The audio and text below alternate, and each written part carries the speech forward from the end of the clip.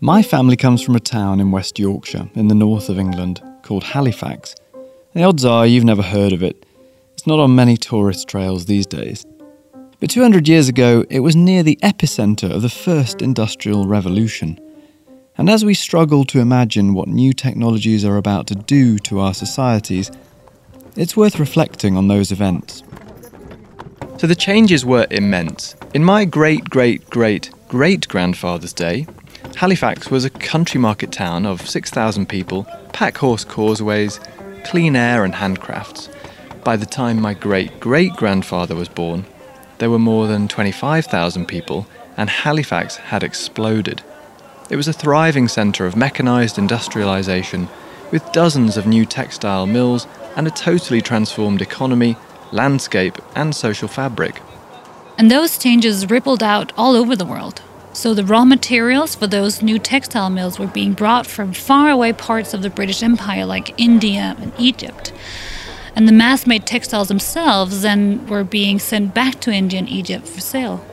Right. The productivity boom in Halifax was a disaster for textile makers in other countries, whose industries were destroyed by the cheap British imports. Because they were forced to be part of the British Empire, they couldn't erect tariffs to protect local producers. Basically, the Industrial Revolution was a catastrophe for them, and they didn't get any say in it. Well, it wasn't great for many of the residents of Halifax either, was it? No, the new factories did bring wild new prosperity for some, but they also brought new forms of abuse, deprivation, and ill health. Air pollution became a thing for the first time, along with other new crises like water supply, sewage disposal, slum housing, and epidemics. These then spawn a whole new raft of ways for people to organise, trade unions, societies and the like, all designed to deal with these new social problems. So by the middle of the 19th century, the average resident of Halifax was living in a way their grandparents would scarcely recognize.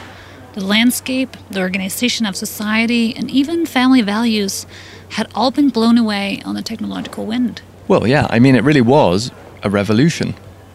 But what's striking to me about all this, in this context, is how little it took to bring about such massive changes. Basically, we're talking about steam power, machine tools, iron production and chemical manufacturing. And between them, those few technologies were able to transform not just Britain, where they were used, but societies all over the world.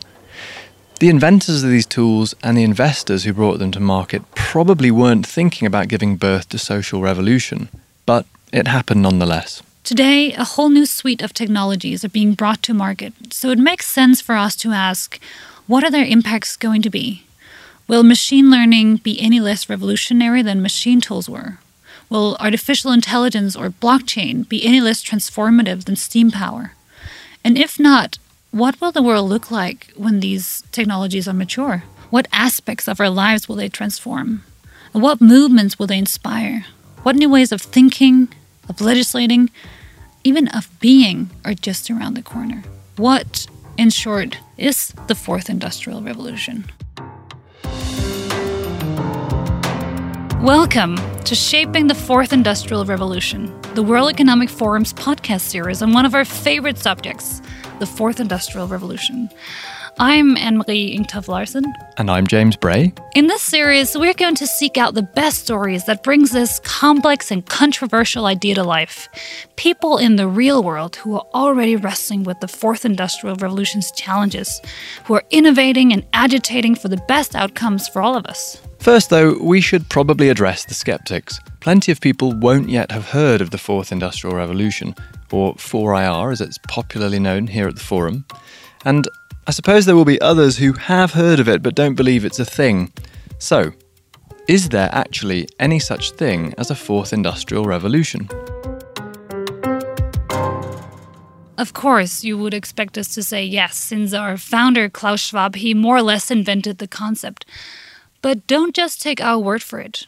Chinese Premier Li Keqiang himself name-checked the new Industrial Revolution earlier this year. And the UAE and the Korean governments have even set up Fourth Industrial Revolution committees. And the list of big corporate wheels who have been talking about the 4IR this year includes Mark Benioff, Mukesh Ambani, and Sergey Brin. Yeah, we could probably do with a definition at this point. So we thought we'd ask somebody who really knows what he's talking about to give us one, but no jargon allowed. I think the best way of thinking about it is really the next generation of internet and digital technologies which are interconnected with things, with physical things. The fourth industrial revolution is just a label, and in a way it matters less than the things it's describing. And what it's describing are a continuing, perhaps accelerating series of revolutions, which are slightly different in nature. Some of those revolutions are about data, and a dramatic explosion of the quantity of data being generated in daily life. Some are about intelligence, where we have much more embedded intelligence, and some are about the ways in which physical things are organized. The fact that you can now, from your mobile phone, manage your home energy system. The fact that you can put an implant in your body which will monitor your blood sugar or your heart rate or your blood pressure. These are a related set of revolutions which are unfolding pretty rapidly. They will have a big effect on our daily lives. They will have a big effect on jobs, what the jobs of the future will be. That's Jeff Mulgan, head of the UK's National Endowment for Science, Technology and the Arts, an august body whose job is, as they put it, to back new ideas to tackle the big challenges of our time. So, is the fourth industrial revolution one of those? In a way, this is a revolution a bit like what happened in the 19th century when we saw the emergence of the modern road system with internal combustion engines, the modern electricity system, sewers, water pumping, railways, telegraph, and so on. That was a series of dramatic changes to systems which in turn really transformed almost every aspect of our life. And I think we could be now seeing a similarly revolutionary change to those everyday systems which support life. And that's why the stakes are very high in this. It's why so much money is being invested into trying to shape this revolution. But it's also why so many people are concerned, because there are so many ways it could go wrong. I think the real question should be, how do we ensure these technologies really do enhance our lives, rather than doing what some past technologies have done, which has turned out to be tools for harming us, or indeed for reducing our freedom, reducing our sense of privacy and security. And at the moment, the jury's a bit out on many of these, whether they will end up being net a force for good or not. Right. So what if they are a force for bad? Let's talk about the worst-case scenarios. In the dark side, these technologies wipe out huge swathes of employment without seeing anything remotely comparable in terms of new job creation, so they therefore leave tens of millions of people poorer, more miserable. The technologies are used either for harmful or trivial purposes. Perhaps at worst they may amplify the worst sides of human nature, as is already happening on many digital social media. They amplify our more addictive or compulsive or just simply nasty and deceitful sides of humanity, rather than really the better sides of humanity.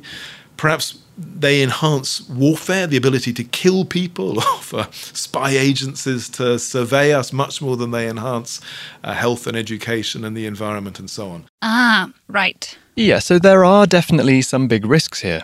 If the fourth industrial revolution is anything like the first industrial revolution, it could be a human disaster. Yeah, it's important to inject some historical realism here.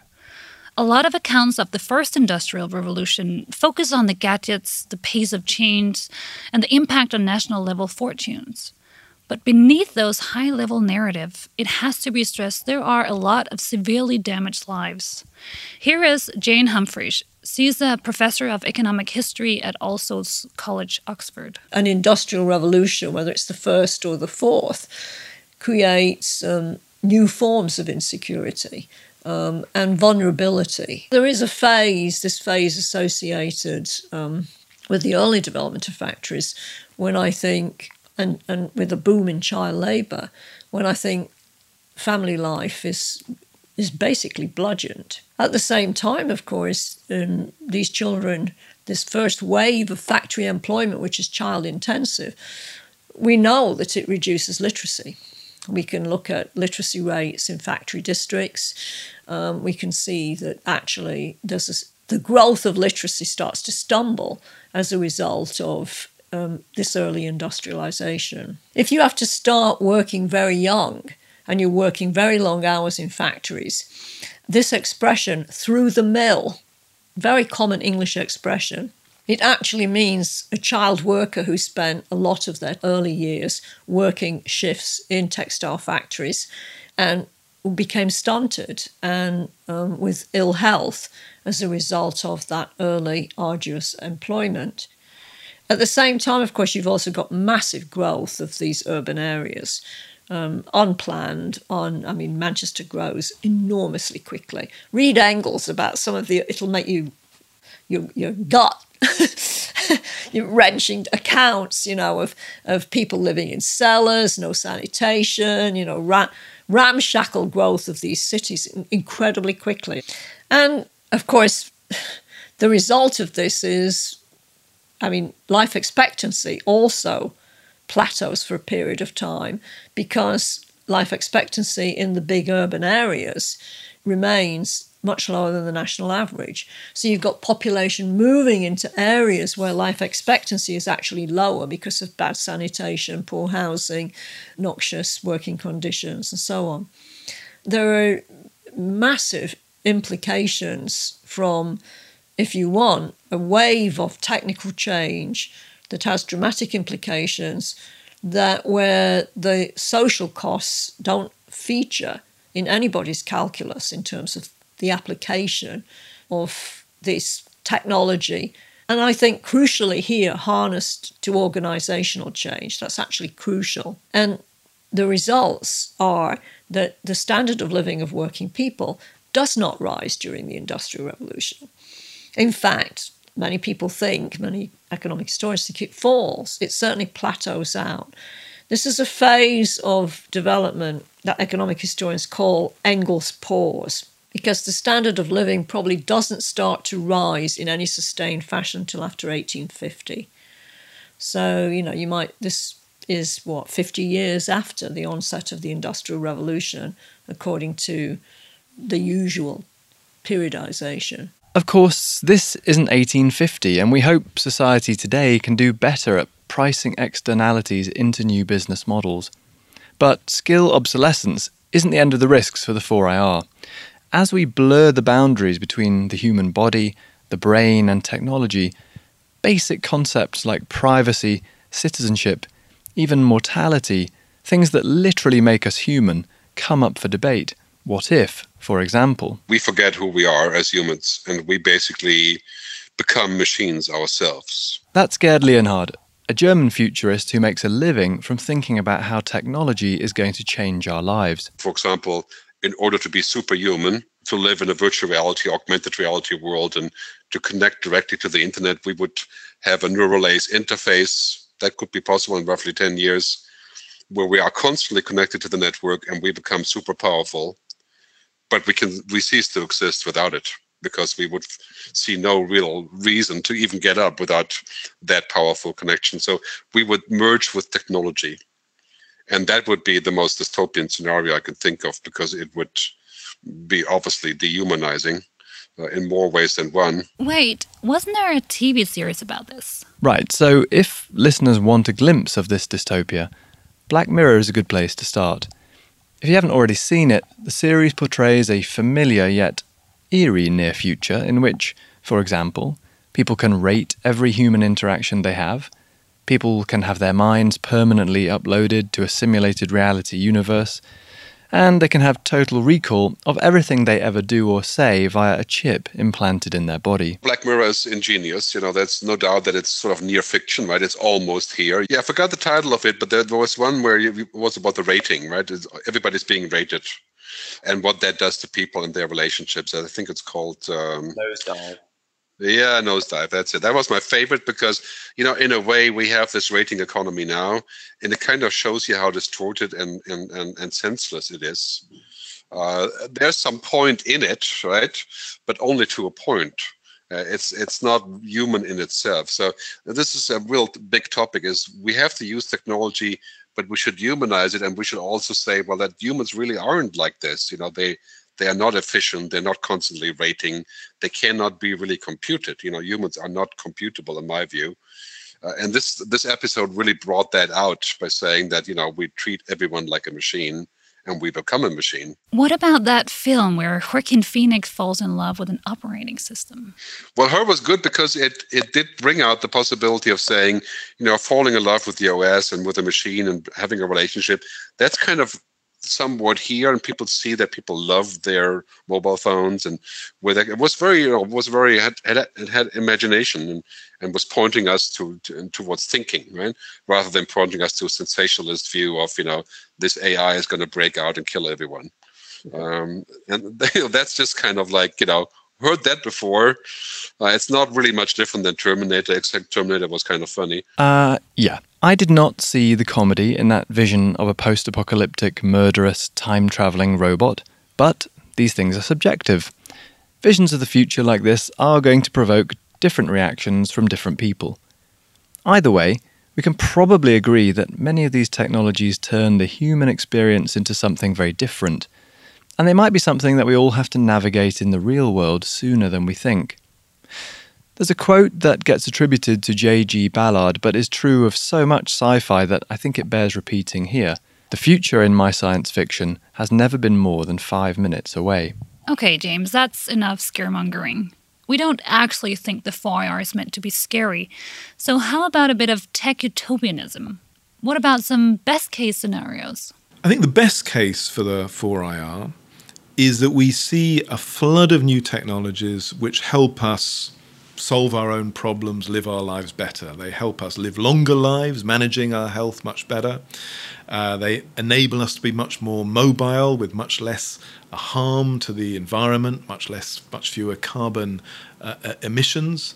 They help amplify our intelligence, our ability to understand the world and solve problems in the world. And they're associated with perhaps an increase both in the quantity and the quality of jobs.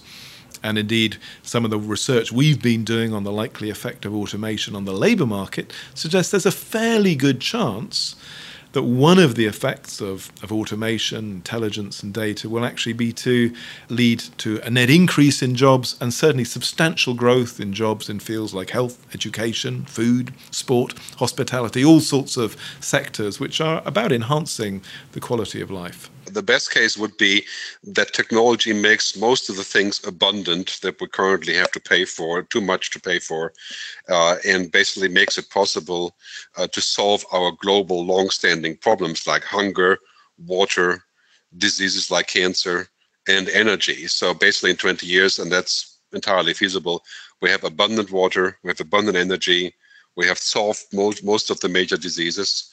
And those are huge things, right? And that is sort of the Star Trek economy, as some people call it, And that would basically be the end of capitalism, or it would bring some sort of post-capitalism, because we would basically have abundance, and we would control population in such a way that it wouldn't go beyond 10 or 12 billion. And that's kind of the utopian vision of technology making it possible. But in order for that to happen, we would have to agree on politics that are based on the collective good, and that would go way beyond the traditional, profit and growth kind of thinking. Is that a pie I spy in the sky? Well, clearly we are focusing on extremes here. Some of this might, admittedly, be stretching audience credulity. But why should we be any less surprised by the future than were those who lived through previous industrial revolutions? Let's take that all-American favourite, Mark Twain. He lived from 1835 to 1910, so right through the Second Industrial Revolution. He saw it all in his lifetime. The author of some of the finest writing ever to come out of the USA clearly had a great imagination. But if, as a young man, you'd asked him to paint a picture of how the world might look by the time of his death, how might he have done? Bear in mind that the author of Huckleberry Finn was nothing if not an early adopter. I would say that Mark Twain is what I would call a technophile, a tech enthusiast. If he were alive today, he would have several computers, PCs and Macs, and several monitors and all the things that people have that I don't have. I tend to be rather retro. That's Bob Hurst. He is a general editor of the Mark Twain Project and curator of the Mark Twain Papers in Berkeley. His mission is to produce a complete scholarly edition of everything Mark Twain wrote. Fair to say he knows his Mark Twain pretty well. Mark Twain loved technology and he invested in it, tried everything that he could get his hands on. Thomas Edison was inventing recorders, so he tried using basically a dictating machine to write with, wrote the whole of American Claimant on it. As soon as the typewriter came around, he tried that out. He bought one and tried to use it for letters. Eventually, uses the typewriter in a different way. When he writes Life on the Mississippi, he hands the manuscript to a typist, a professional typist, and she types the whole manuscript so that he can revise it.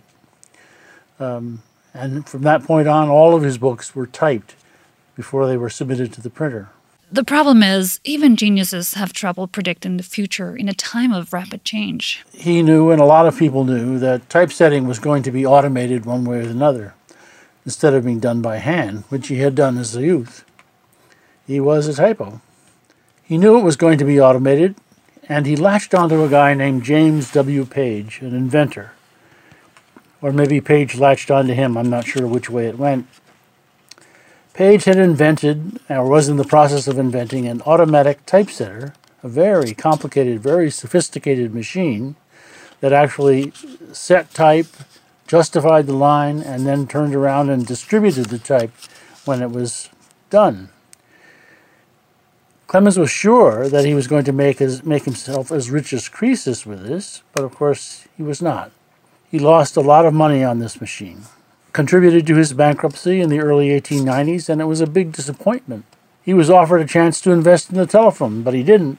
Had he done so, he would have been wealthy beyond the dreams of avarice. This despite the fact that he himself was one of the first people to own a telephone where he lived. In fact, Mark Twain was surprised even by the changes he encountered in his own backyard on his beloved Mississippi. You know, he was a pilot when he was in his early 20s, a pilot on the Mississippi. What that meant at the time was memorizing the bed of the Mississippi, which was continuously changing, memorizing all of the hazards and safe places and currents and channels and things that could give a steamboat real trouble, like snags. He was very proud of his ability to do this, and he loved it, and probably would have stayed as a pilot if it weren't for the Civil War, which came along and closed down the river, basically took his profession away from him in 1861. When he comes to write Life on the Mississippi, he decides that as preparation, he's going to go back down the river on the steamboat, checking out things as he goes, and then come back up doing the same thing. Of course, he finds that there are various safety devices all along the river that never were there before, such as channel markers and signal lights, all kinds of things that were technologically new and technologically useful because they did, in fact, make it much safer. I can't say that he was openly upset about all that, but I think it's clear that he did consider it as a kind of loss. At the same time, since the purpose of being a pilot was to make things safe, he could see that these changes probably were safer than it was when in the hands of individuals. Are we getting off topic here? Okay, maybe, yeah. But the point I was going for is that predicting the future is hard. Twain made bad bets on the future, and he wasn't the only one. The swathes of businesses that went extinct and the thousands of people rendered unemployed in his lifetime probably didn't see the future coming either, so they had no choice in the matter, which, neatly enough, brings me back to the point of all this fourth industrial revolution business. It's almost like we planned this. The reason for talking about it isn't simply to describe events around us. It's to help us shape them. Revolutions aren't some external phenomenon imposed on humanity by the unseen forces of history. They are created by us. A revolution is just the name we give to what we, through our millions of interconnected actions, do. It follows that we have the ability to determine our collective future, if we want to. The point of talking about the fourth industrial revolution is to give ourselves an opportunity to do just that, to anticipate what's coming and perhaps to shape it more deliberately than previous generations did. So what is coming? At the Forum, we think that neither the pessimist nor the optimist are fully right, simply because all is still to play for. The fourth industrial revolution is just beginning. Its outcomes are not yet set in stone, and we can still choose them. This series is about how, by anticipating the risks and innovating solutions, technical, regulatory, philosophical. We'll bring you stories of people doing exactly that, from digital sleuths hunting for algorithmic bias, to entrepreneurs hoping to blockchain your tuna, and the pirates who want to digitize your democracy. We hope these stories will inspire others to do likewise, because at the end of the day, it is what we all do that will determine the meaning of the Fourth Industrial Revolution. This story has yet to be written. Will we look for the dangers ahead? Will we shelter the exposed and vulnerable and let everyone share in the bounty? Or like the craft workers of Halifax in 1800, will we simply watch as the hurricane hits? You've been listening to Shaping the Fourth Industrial Revolution with me, James Bray. And me, Anne-Marie Engtoft Larsen. Thank you for listening. Join us for the next episode, where we will look at the prospects for AI beyond the headlines about human extinction. What is the promise and the peril of artificial intelligence, really? And if you want to know more about this topic, check out the World Economic Forum's new book, Shaping the Fourth Industrial Revolution. The book is designed to give clarity to how all these exciting new technologies impact all aspects of society and empower you to engage personally in this unfolding revolution. You can buy the book on Amazon.